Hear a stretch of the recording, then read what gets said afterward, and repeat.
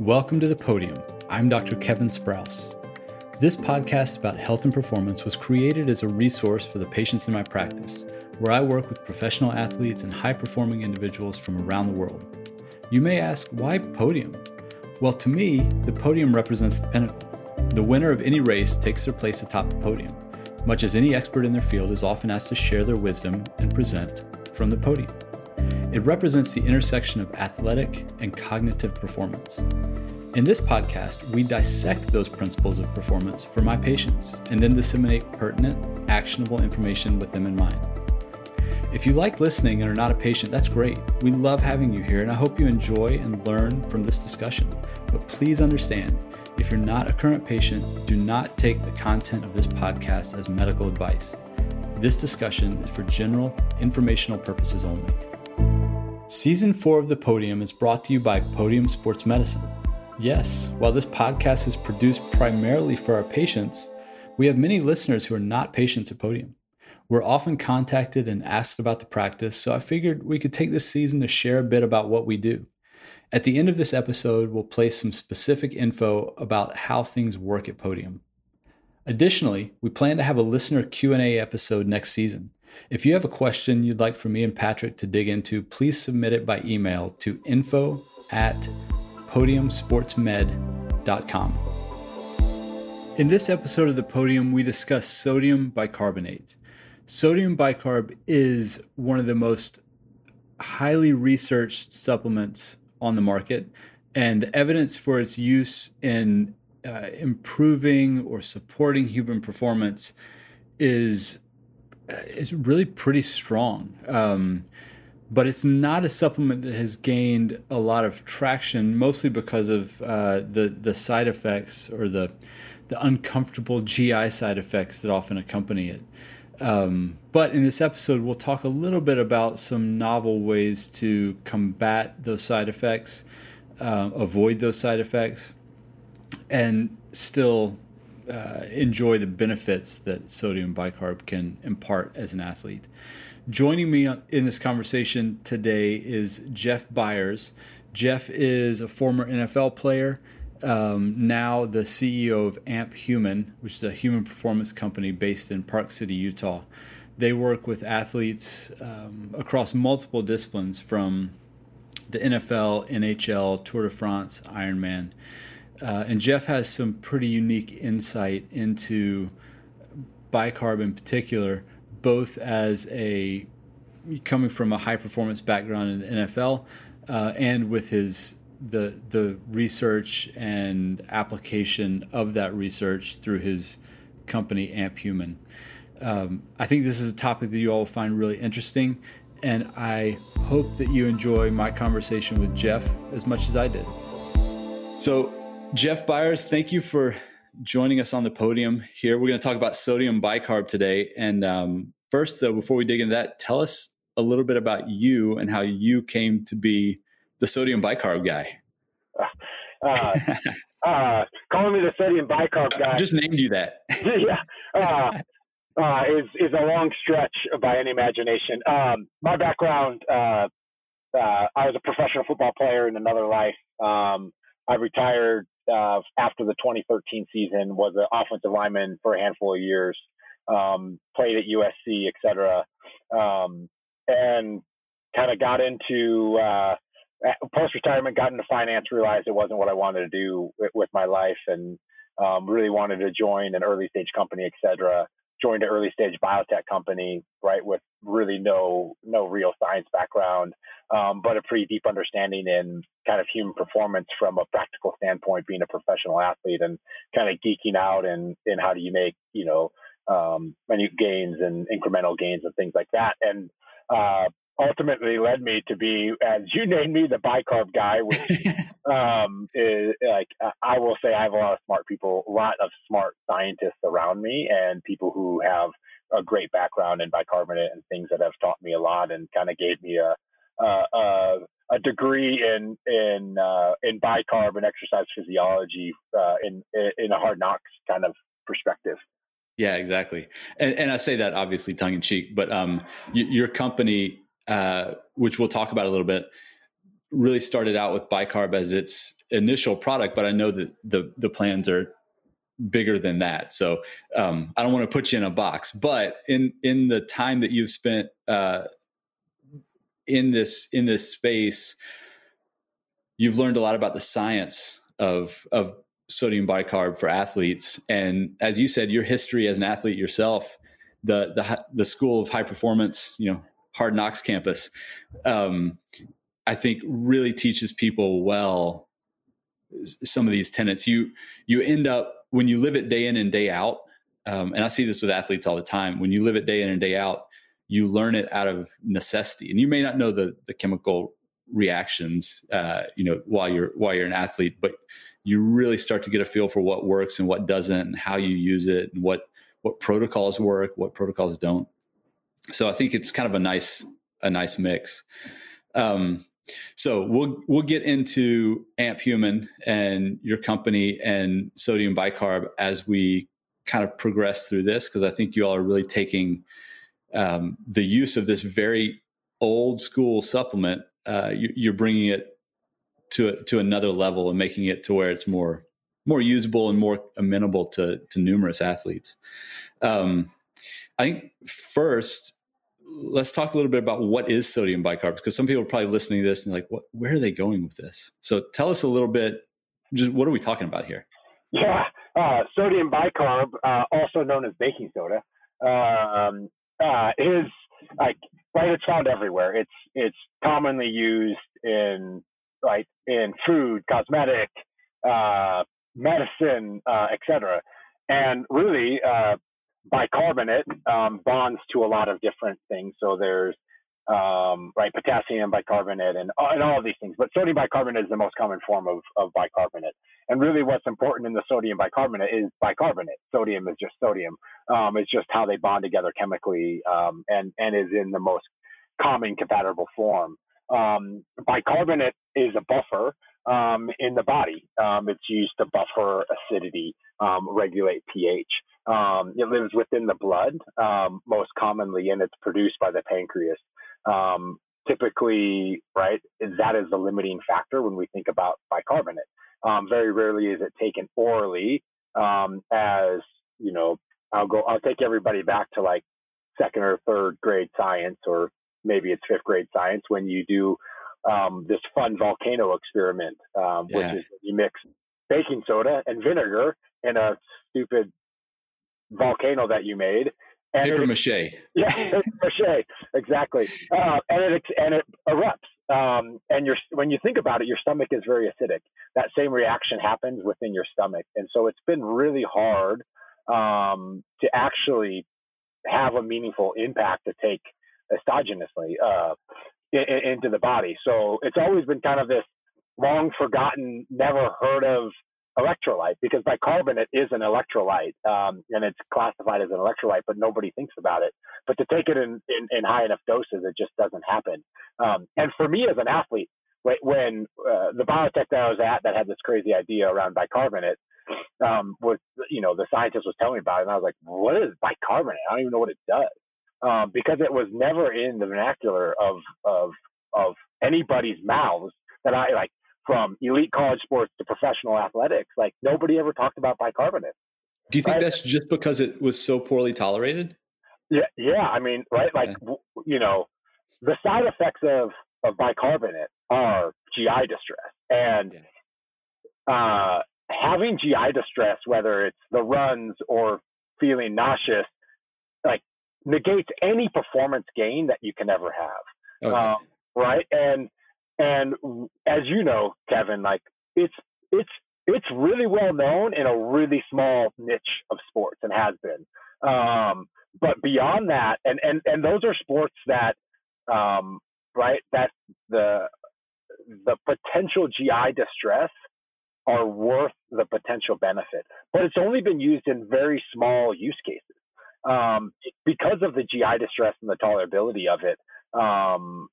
That just causes it, and it's a pain in the butt, right? When you think about oral loading phases and things like that, it just hasn't been practical to use in a training setting, et cetera.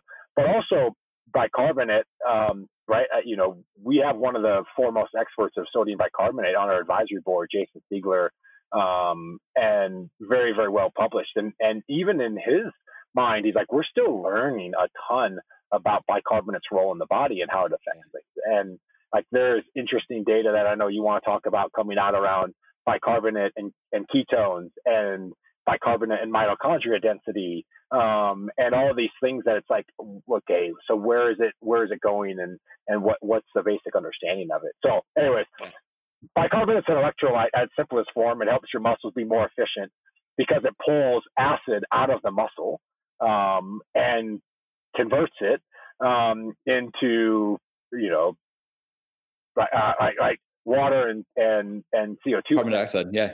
Yeah. And so, it's really interesting. So, right. I mean, this whole lactic acid thing, I got schooled really early on, but lactic acid is really two separate things. It's lactate and hydrogen ion, right? That travel together, and always appear together. The problem is you need a buffer to buffer that that hydrogen ion, that acid, right? They come out of the blood together. Lactate is really a good thing to have in your blood. It's a fuel source, gets converted back into pyruvate, et cetera, et cetera. But hydrogen ions are bad, right? And hydrogen ions, when your ability to buffer, they build up in your muscle, right? And they ultimately cause that fatigue. And when you're at threshold, it creates your inability to continue to push through your threshold or recover from that threshold. So clearing that acid out of the muscle is a really, really important thing, within muscle function. So, yeah, no, that's actually a great overview of the topic. And what I want to do is, maybe go back through a few of those tenets and dissect them a little bit, because, I mean, the way you laid it out there is perfect. This is a sodium bicarb, which bicarbonate is the main thing we're concerned about. And we actually just call it bicarb in the vernacular around sports and even in medicine. So bicarb is old as dirt. I mean, it is like, it's baking soda. We use it in, like you said, cosmetics, everything else. In medicine, I give it IV to patients in the emergency department, usually when we're doing CPR, because the body becomes very acidic very quickly when nothing is happening. Blood's not flowing. There's no breathing taking place. And so one of the things that we do that's most impactful during that CPR process is giving IV bicarb. And so it's got this wide range from like life and death use to making a cake or whatever. It's useful across a wide spectrum. And so then I think the important thing to look at is, like most things that are that widely applicable, how do we use it? In what manner and what form and what protocol do we use it for a given purpose? And so we're going to talk about sports and sports performance, right? So what we really come down to is this is a eminently safe and it's a safe molecule. It's got a long history of human ingestion. So at that point, it's kind of like, okay, what are we trying to do with it? And how do we do that most efficiently?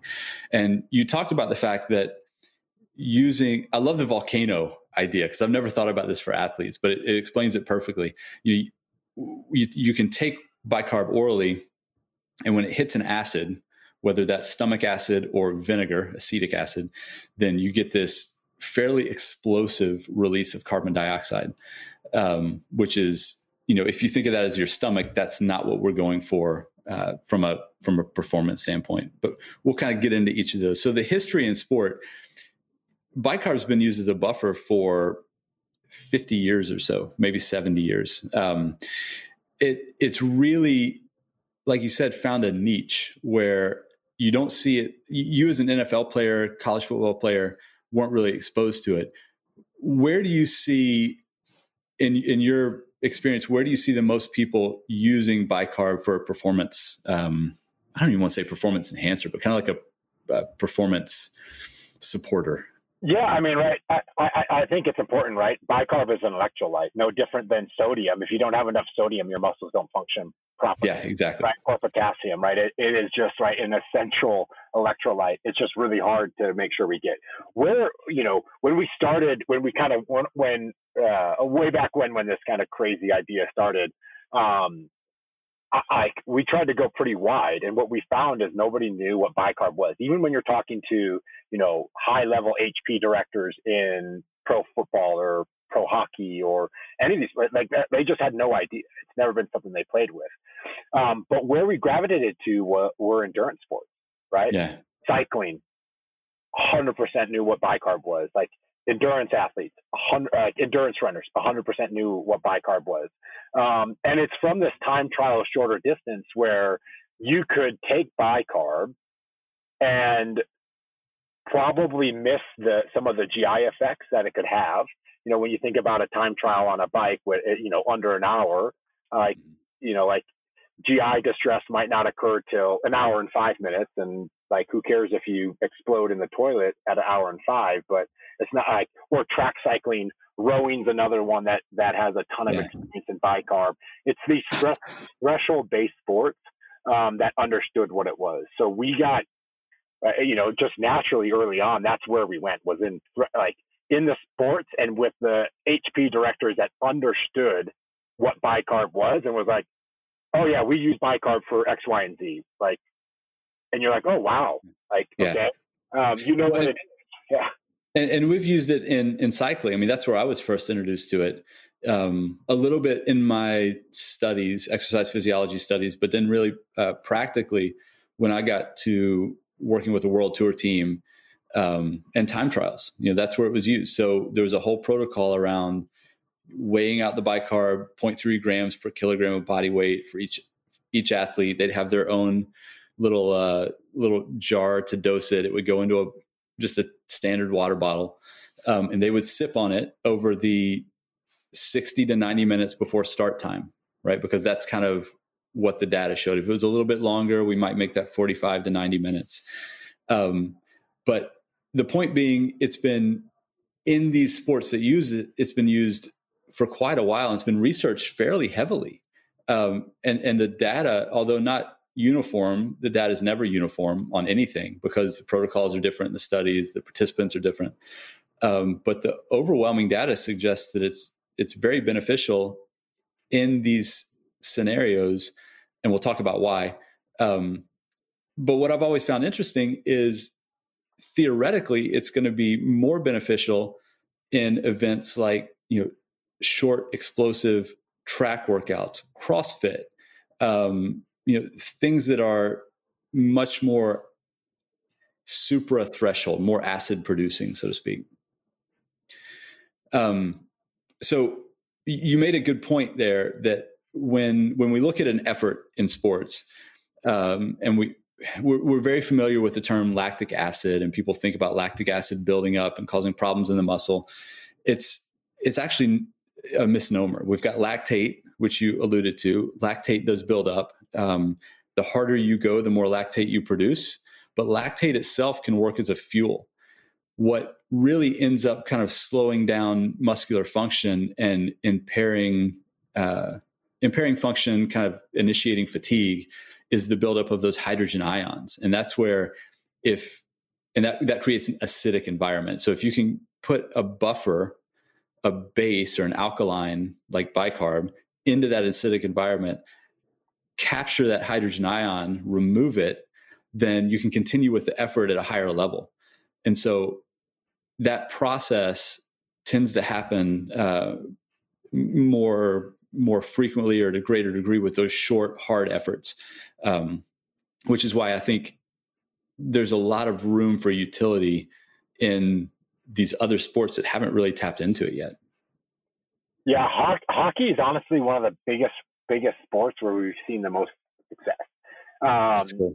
Yeah, but right when you think about hockey, it's like they go for 60 seconds, full gas, right? Yeah, to zero, and they got to go again in 4 shifts, right? And it is this threshold recover, and they do it 30 times a game, or 25 times a game, and it's how do you sustain more quote intervals at that high level and be able to recover faster, right? And so how do you not drop off so fast? And even when you think about cycling, it's the same thing. There's always these repeated stop goes, right? If cycling, you're never just on the front at threshold. It's like you're at threshold, then you pull back, then right, yeah. So it's it's one of those things that I've seen, and that's historically what is known about bicarb, right, as that buffer. Yeah. So yeah, and the flip side of what I was saying, the utility for those short, intense efforts. I think the argument has been, well, for the longer endurance stuff, it may not be appropriate, or it may not be where you can really harvest that much of a benefit. But to your point, if you've ever looked at a cycling, a power file after a race or training or whatever else, there are spikes and recoveries. I mean, whether it's a competitive, like you've got to cover a break, or whether you're just hitting a hill, or whether there's a headwind, it's impossible to just constantly ride under threshold where you're producing very little acid. But even under threshold, you're producing some, so it can still be useful. But the point is, it's really a conglomeration of super threshold efforts, times where you got to go hard and recover, whatever you're doing, football, soccer, like I said, CrossFit, running, you can talk about a marathon. You go out, unless it's just pancake flat, you're going to go above threshold and then recover, above threshold, recover. So it's just a good reminder that when you look at studies on things, the conditions are ideal for it to elicit, everything's controlled. And that's not a real world scenario. It's great. We got to do those studies, but it doesn't necessarily reflect the real world. So you got to take it with a bit of a grain of salt and extrapolate some to the real world. Yeah, I think there's also some hypothesis in these kind of, from our scientific advisory board and such, is in these really, less threshold-based activities, you're still producing acid, and your body's still having to buffer that acid and work. Now, by putting more bicarbonate in the body, are you making your body a little more efficient at buffering that acid? And so, maybe the performance gains are less noticeable, or not as easy to measure. But it's still, if you're able to make your body just a little more efficient over a 9-hour Ironman, that's really, really impactful. And that's kind of one of those hypotheses around bicarbonate, is if you're making that muscle a little more efficient, what does the impact have, and what does the impact have over that long period of time? Yeah. Or even just kind of filling up a bicarb tank, so to speak, conceptually, that in the same way that we would with glycogen or other electrolytes, like you mentioned, you could look at the same endurance effort, a 9-hour Ironman, and say, well, if they're sub-threshold, they're primarily burning fat for fuel, so they may not need a lot of carbohydrate intake, but we know that doesn't work. I mean, it's not in a high performance setting.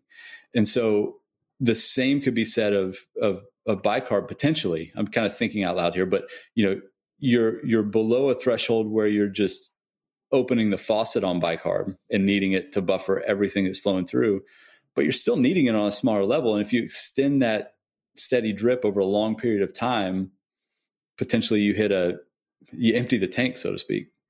Yep. Yeah. Exactly. So I think the efficacy of bicarb in studies is fairly well established. In improving how long someone can go at a given effort, and improving, like you said, repeated interval type efforts. So then the question becomes, okay, we've known for 50 years, 40 years that this is a beneficial molecule for performance, but we've also known that people don't tolerate it well. You got the GI effects. You've also got some water retention that can be problematic in some sports. Climbing and cycling, not necessarily time trialing. Running, you don't want to have extra weight that you got to carry through a marathon. And so the downsides, the side effects from it have really just kept it on the shelf as kind of an interesting thing that we pull out in those niche scenarios, a time trial, but not necessarily on a mountain stage. Even though we know there's benefit to be harvested, we just know the risks outweigh those benefits.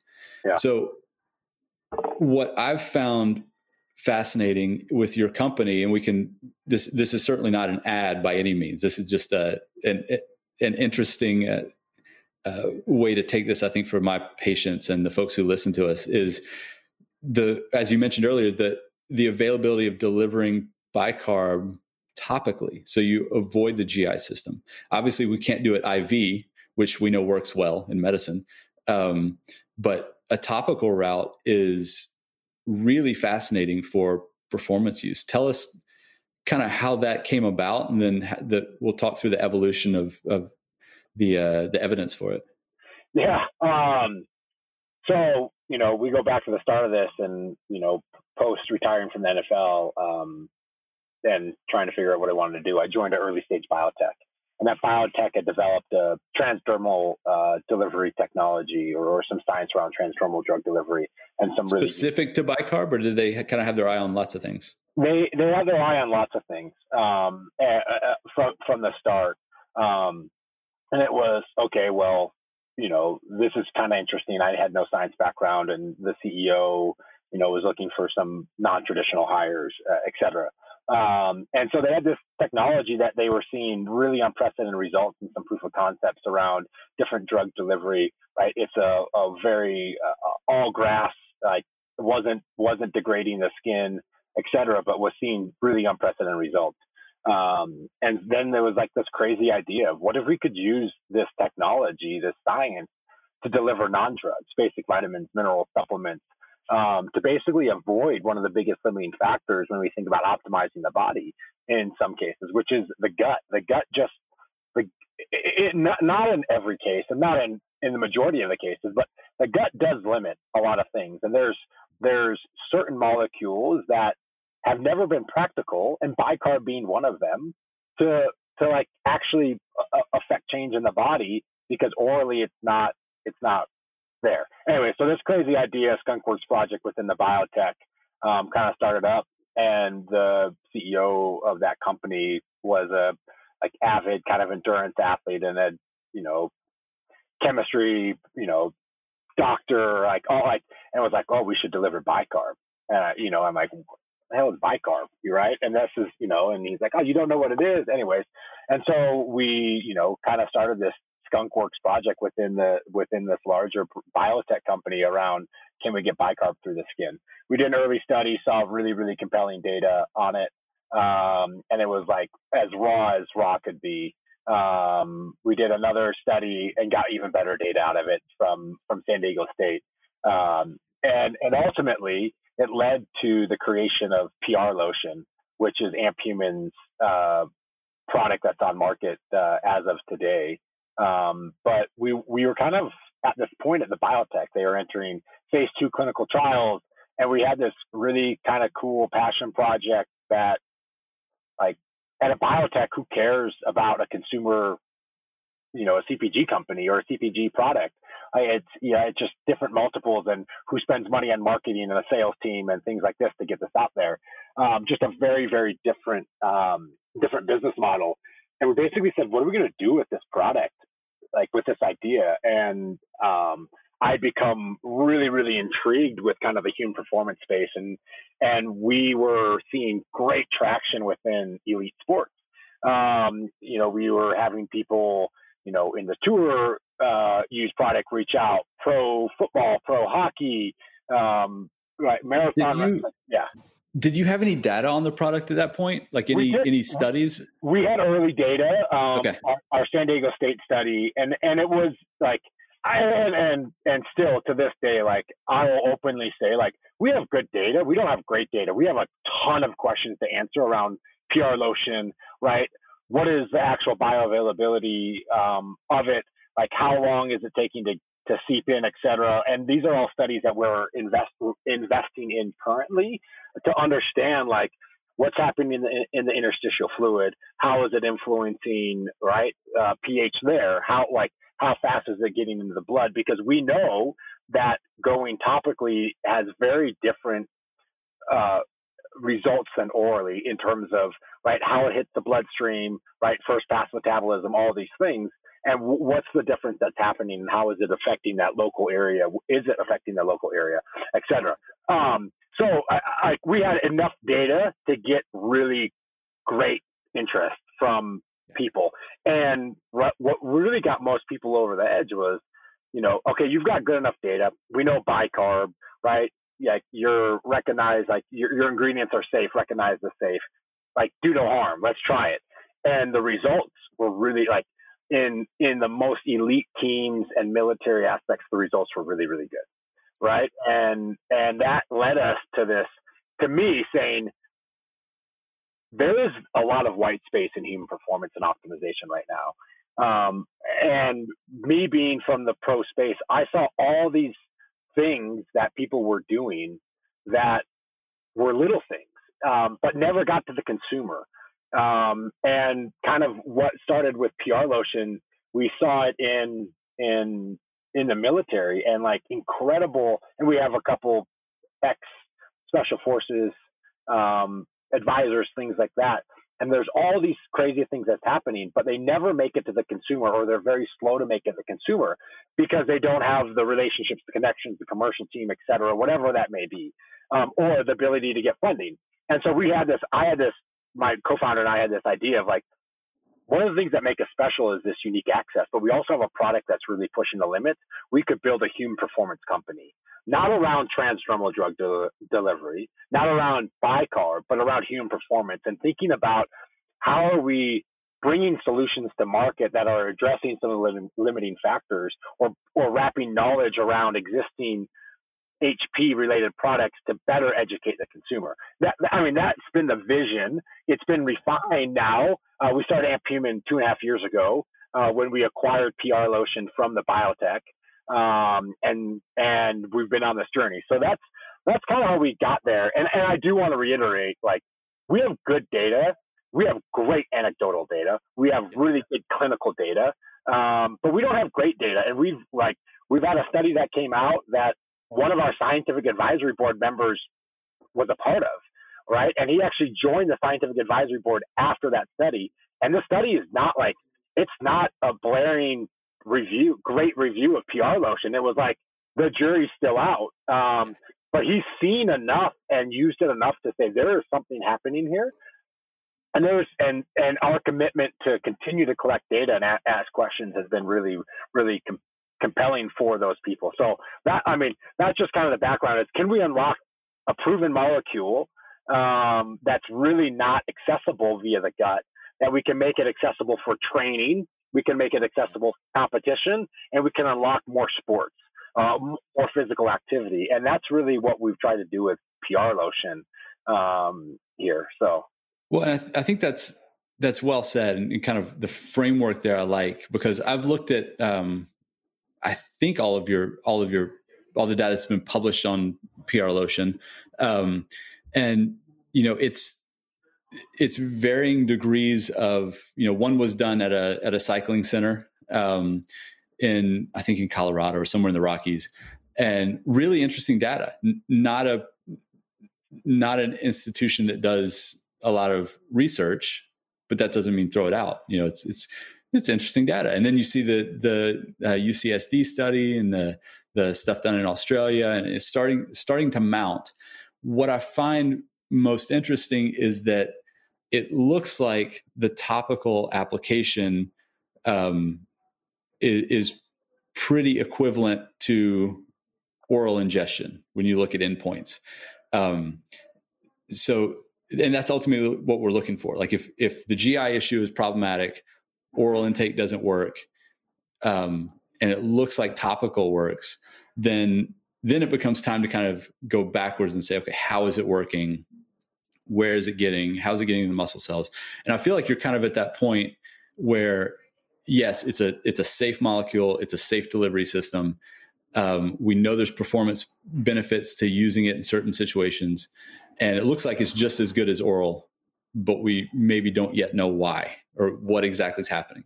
So then for me, I've been with some of these elite athletes who have used it at events from Ironman to the Tour de France, whatever, and heard the anecdotal response from people who are generally pretty quick to kick things to the curb if they don't work, and that doesn't mean it can't possibly have a placebo effect, but I've worked with guys in these scenarios long enough to know that when they try something that doesn't work, it's usually gone the next day.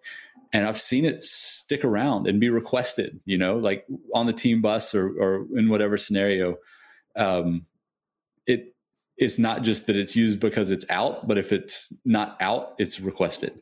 So I think that's a really important part of kind of looking through this whole process of evaluating it and kind of where we stand at the moment. Yeah, you're exactly right. And the placebo effect is 100% real. Anybody who comes back to me is like, I used it yesterday and it was incredible. It's like, right. Yeah. Great. Yeah, but placebo works. Very few things like, do you know, caffeine is one of those things. It's like, yes or no, like definitively. And for us, I think the big thing that we've seen and what you've had is it's not like I used it once benefit. It's this accumulation of these elite athletes that have, like, I'm going to use it for a month. Yeah. And then it's like, okay, I understand. I understand how this is affecting. They can see their numbers, but right, because performance on any given day is subject to 9,000 different variables, right? How did you sleep? Hydration status, right? Weather, right?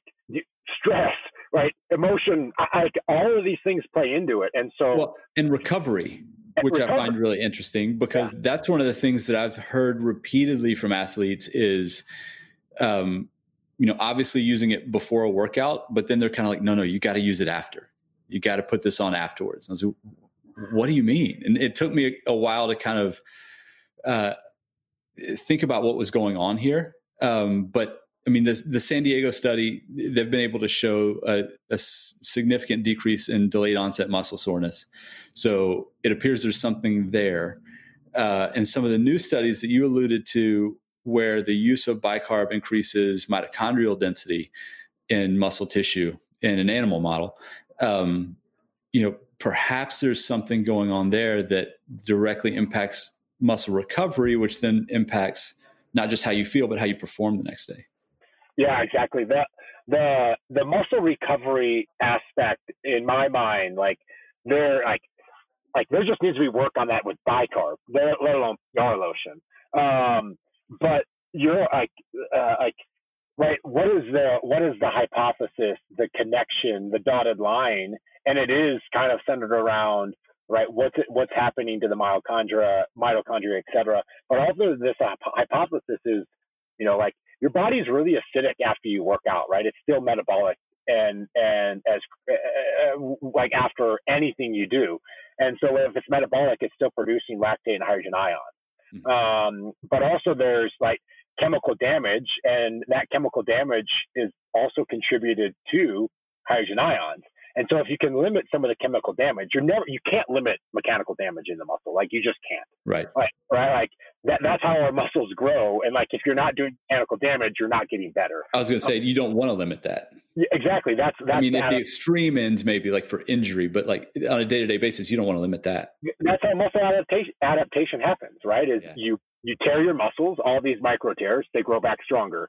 The hypothesis is if we're actually, some of the chemical damage is happening acidic. You don't need the chemical damage, right? Or the inflammation response and things like that. And some of that is inhibiting the recovery aspect of it. And so part of the hypothesis is that what is creating this, right? Is that what is creating, right, this recovery benefit as well? Yeah. Well, and I might even say that a little differently because there is pretty convincing data to show that the inflammation does act as a signaling process to trigger the adaptation. And maybe what you're doing is removing some of the acidic environment, which is not synonymous with inflammation. It's kind of a separate process. So you're addressing a component of injury, fatigue, et cetera, that is maybe not as tightly associated with adaptation, but you're leaving the other component that is a signaling aspect. And again, like you said, there needs to be study here. I'm not saying this is what happens, right? We're trying to figure it out in science, but yeah. There's a lot discussion and clinical work that still needs to be done here.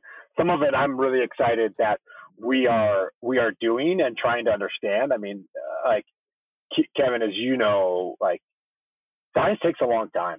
And that's one of the hardest things for me. Like we're very much a commercial business. Like we have incredible scientists around us and docs, but for me, it's like you want to know now because we're like, but like studies take 6 to 12 months. Like publishing takes another 12 months if you're lucky, right? Like, and so you're sitting here, you're saying like we're kicking off. Like we've officially kicked off 2 studies this month, which is huge for us. At 2 really prestigious universities. But like I hope we get like I'm hoping we get data, like just data back, raw data in the next 6 months. And I know we will, but then how do we get that to our consumer, to the HP space? Then how does that get published, et cetera? Because there's this huge lag from this publishing aspect, which is really, I mean, it's really fascinating. And for me, it's how do we do right from a business perspective? Because ultimately, like somebody has to pay for additional clinical trials, which is us having a commercial business. But also, how do you, right? How are we genuine enough to just say, and this is one of the pushes for the team, is like, we don't know all the answers and we shouldn't. We don't want to be the company that knows all the answers. Because if we knew all the answers, then what we were doing is not special, right? Like we have somebody who always kind of puts it in like, talks about like the pyramid of human performance and optimization. There's like this top 10% of like what's happening in this space of, you know, there's really compelling evidence, but by no stretch of the imagination do you have all the evidence or all the answers. And you still like, there's still a long time to get that. And like, so seems to work on the forefront, questions to answer, right? And then you have this like next tier down of the next 20% of like, okay, you've got enough data to like say without a doubt this is working, except for you don't have mass adoption or that mass push yet, right? And you have the 70% of just a commodity based business, right? Or it's like been around for two decades, like yes, it does X, period. Right. Like, and we're in that top 10% of pushing the limits, asking questions, and we have to know that we are. And that's the big push that I think for our team and why we've gotten traction in, and won government grants around innovation is we've just said, we know what we know and we definitely know what we don't know. And that is that we don't know a lot, and help us answer the questions and help us be thought partners with us. And I do think that's really, really important because there's not enough people in the high performance space that are saying we don't have all the answers. They're saying this product is the best thing since sliced bread. Right. And like, I know we as a business, we dance that line, but I'm also like because you have to.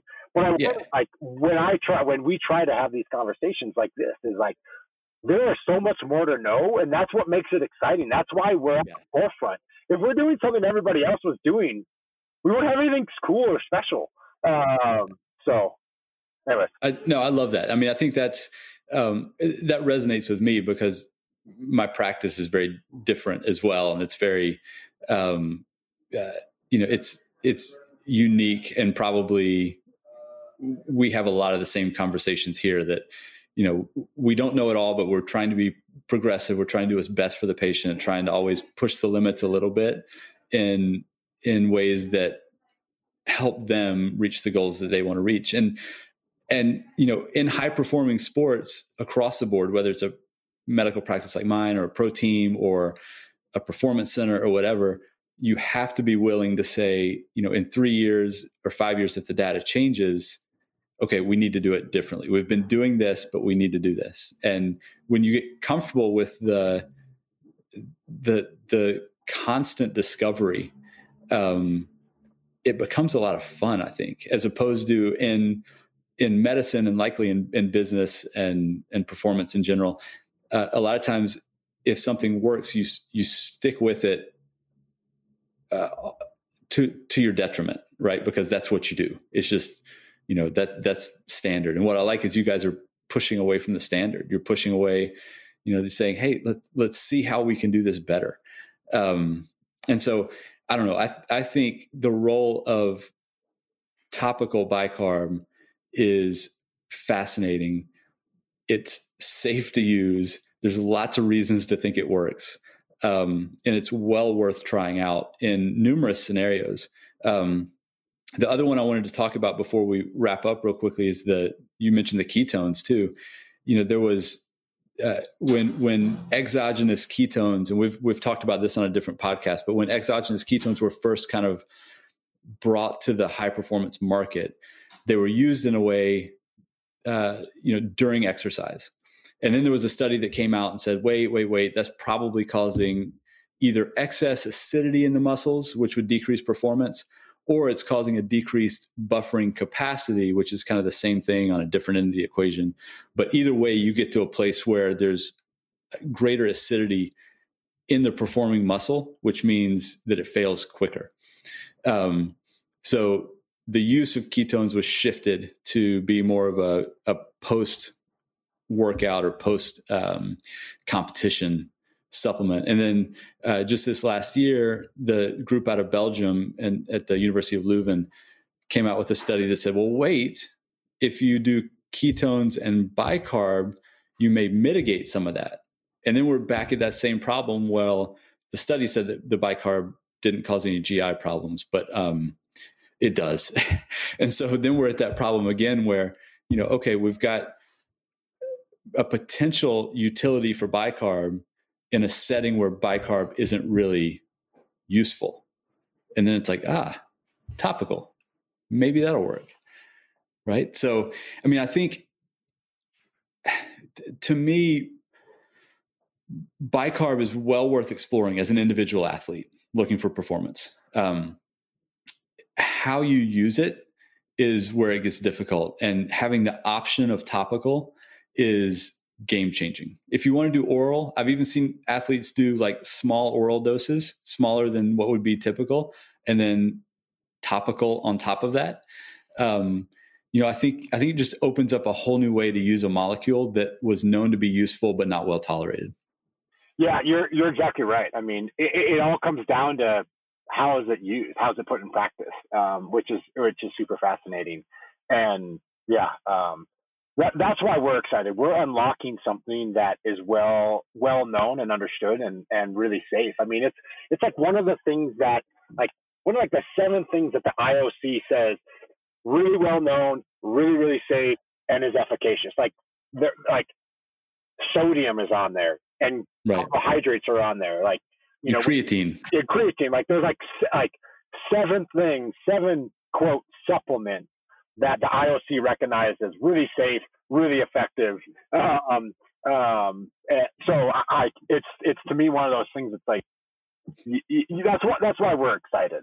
And that's why we're excited that we've been able to build the company around something that's really innovative like that, and are looking forward to how do we build Amp Human and continue to build Amp Human into a human performance company, leveraging this incredible platform that PR Lotion has given us to be at the forefront of human performance, right? To be in these unique places, to ask hard questions, because PR Lotion for us is just the start.